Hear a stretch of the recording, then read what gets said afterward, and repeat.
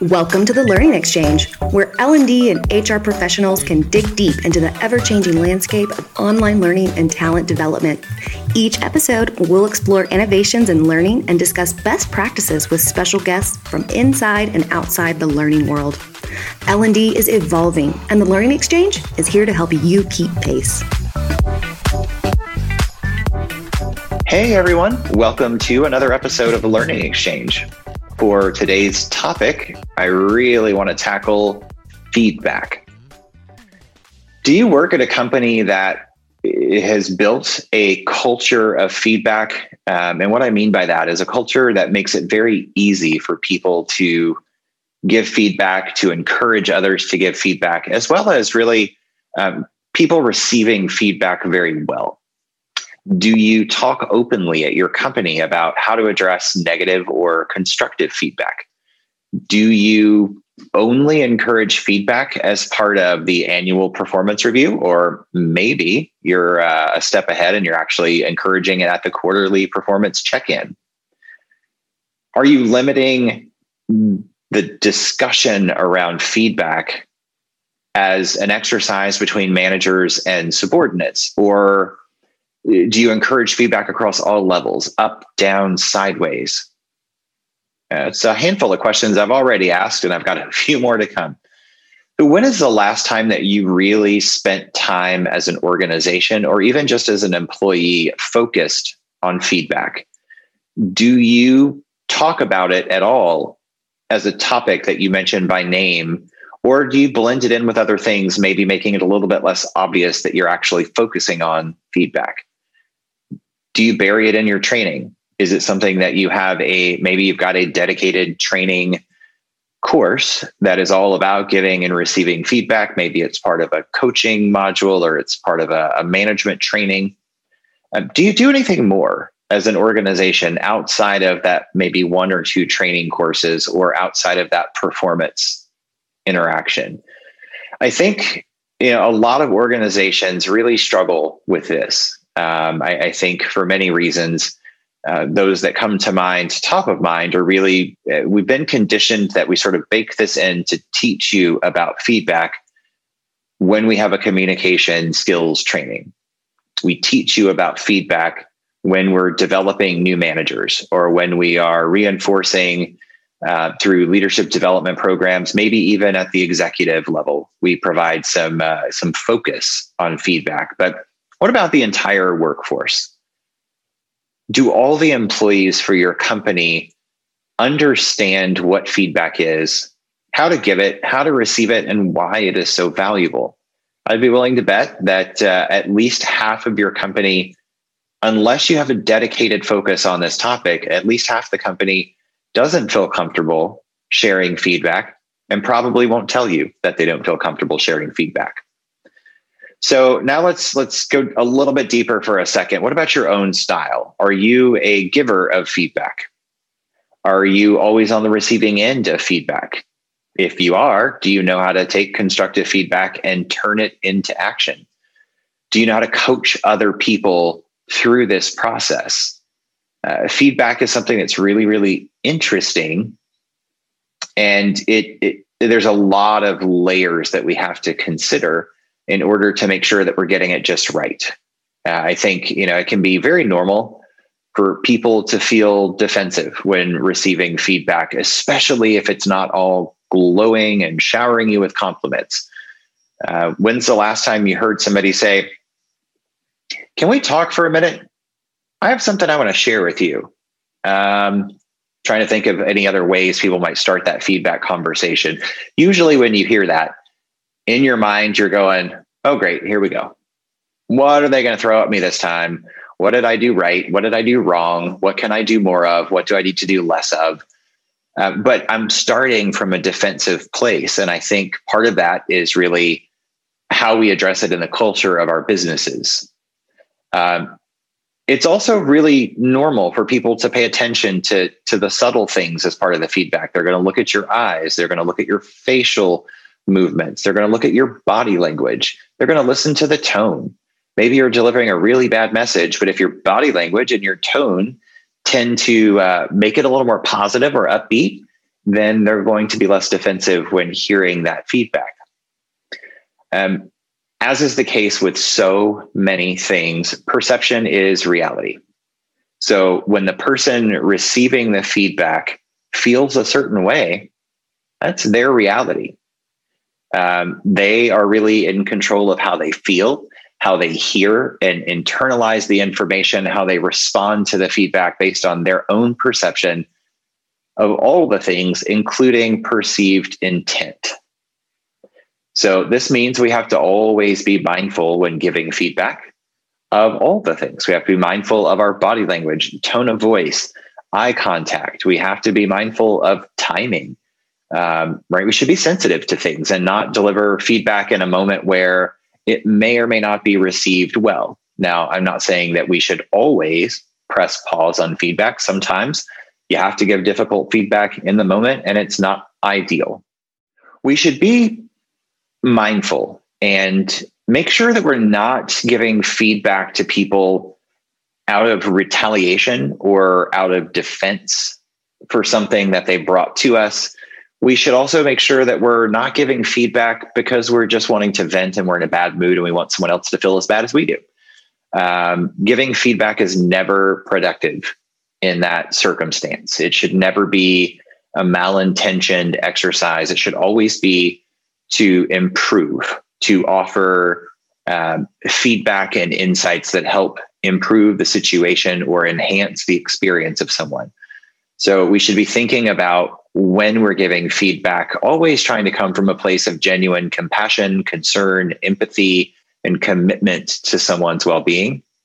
We should be thinking about delivering feedback when we're living in a mindset of being a coach or a mentor. And really, it's all about just enhancing their experience, helping people to be better.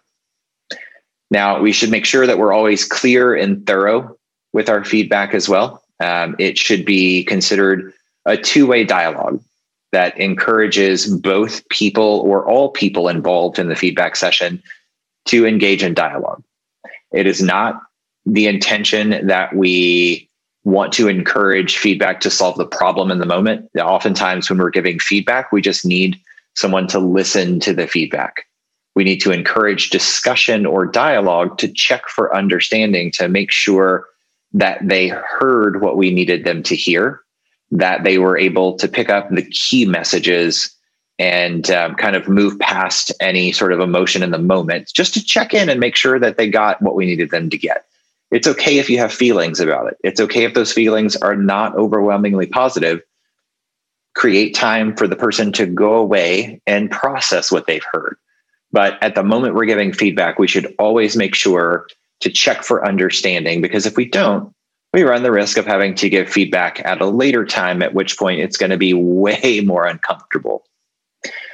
Now, to close us out, I have a couple of tips that I would like to share just as best practices when you're talking about feedback, whether this is you giving feedback and kind of imparting this information to those who are receiving it, or whether it's just for you as a person to better help yourself to be prepared to receive feedback. The first thing that you should always remember when giving feedback is you need to make sure it is focused on the behavior and not the person. So if you don't like a person's shoes, or you don't like the fact that they have freckles, that is not something that feedback should be wrapped around, because that is, in many ways, it's an attack on the person. What we want to do is make sure we're providing feedback in the work environment that is focused on the behavior. Are they approaching things in the right way? Are they approaching with an open mind? Are they seeking to approach with the intent of understanding and getting to resolution? Or is it more about some other motive? Another tip, I've heard this countless times as a child, and it stuck with me. You were given 2 ears and 1 mouth for a reason. And that means we should be listening twice as much as we're talking. So when we get into feedback, it can be really easy to get defensive if we're on the receiving end. it can be really easy for us to sense that somebody who's on the receiving end is getting defensive, and for us just to want to power through and make sure that they hear the message. There are ways to navigate and negotiate that, but at the end of it, we have to also make sure everybody understands that the purpose of receiving feedback requires that we listen. We have to listen and process what we're hearing, so we can then figure out how to bring action forward. That also means that we have to constantly work to coach our employees that when we're receiving feedback, we should be listening and be present. We should not be interrupting. We should not be defending. And we shouldn't be in our heads processing. And you can see me doing this on screen if you're watching the video, eyes kind of looking away, or you can tell I'm thinking about something. That's me listening to what you're saying, but I'm waiting for my opportunity to lob into that conversation. We should just help people understand it's okay to receive feedback, to just listen and process it. We're not giving feedback with bad intentions. It is not an attack on your person. It's in the spirit of trying to help you be better at whatever the task or the situation might be. You should always make sure in times of feedback that you are present, both as the person giving feedback and the person receiving feedback. And what that means is give your entire self to that conversation. If you are going to be distracted, if you're worried about time, if you're worried about what's happening over here or over there, or that thing that you left undone, then you need to be able to create an environment where people can express that. Hey, I really want to hear this feedback, but I'm not in the right place at the moment. So can we pause it so I can get things cleared off and bring my whole self to this conversation? We have to be mindful of the body language. And in virtual world, this is even more important because we don't have access to the full picture. In some cases, all we have is audio. So we just have that tone of voice, and we have to be really mindful of the tone we use.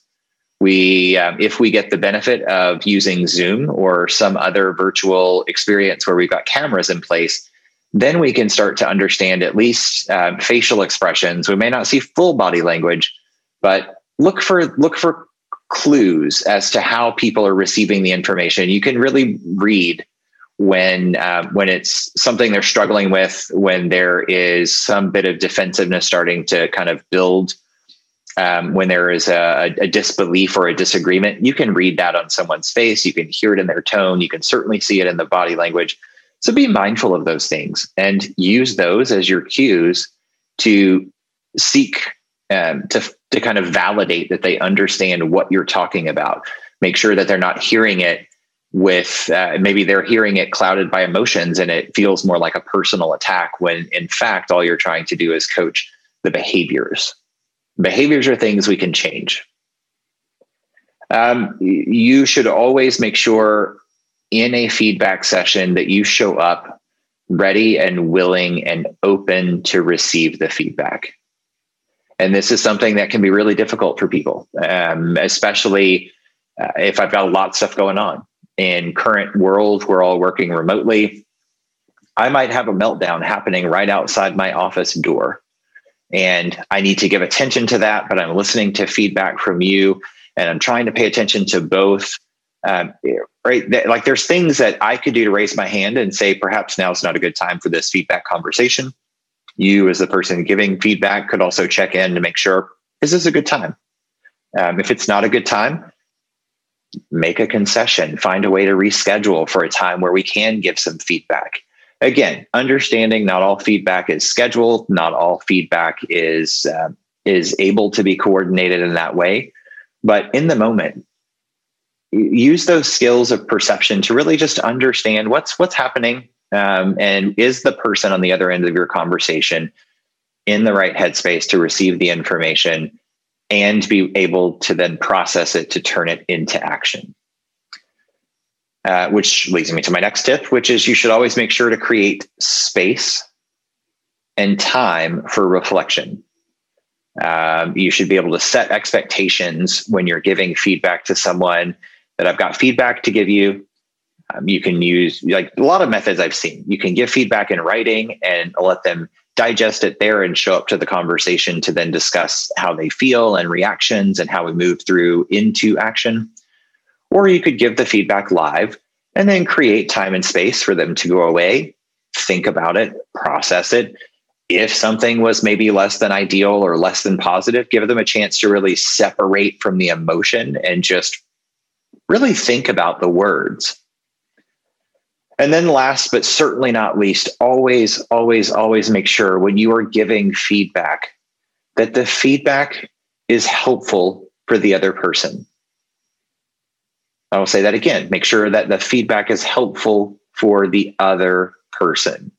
Sometimes we feel compelled to jump into a situation and give feedback, and that feedback is not really the most helpful for the other person. It's helpful for us because it is helping us to convey that there's something we don't like, something that's not working for us. But think about how you convey that message so that it can be received in a way that is beneficial to the person on the other end of the conversation. It is not an opportunity at any point to attack when we give feedback, but rather to open up a dialogue. So with this, I will conclude for today. My closing thought is whether or not your organization is really mastering the feedback experience, you alone can start the change. You can lead by example. You can encourage others to participate in your experience. And through that, really start to create kind of a trust in what feedback should look like. And then work to give tools to the rest of the workforce so that they also have those tools at their disposal to bring to that feedback conversation. Until next time, stay safe, be kind, and never stop learning.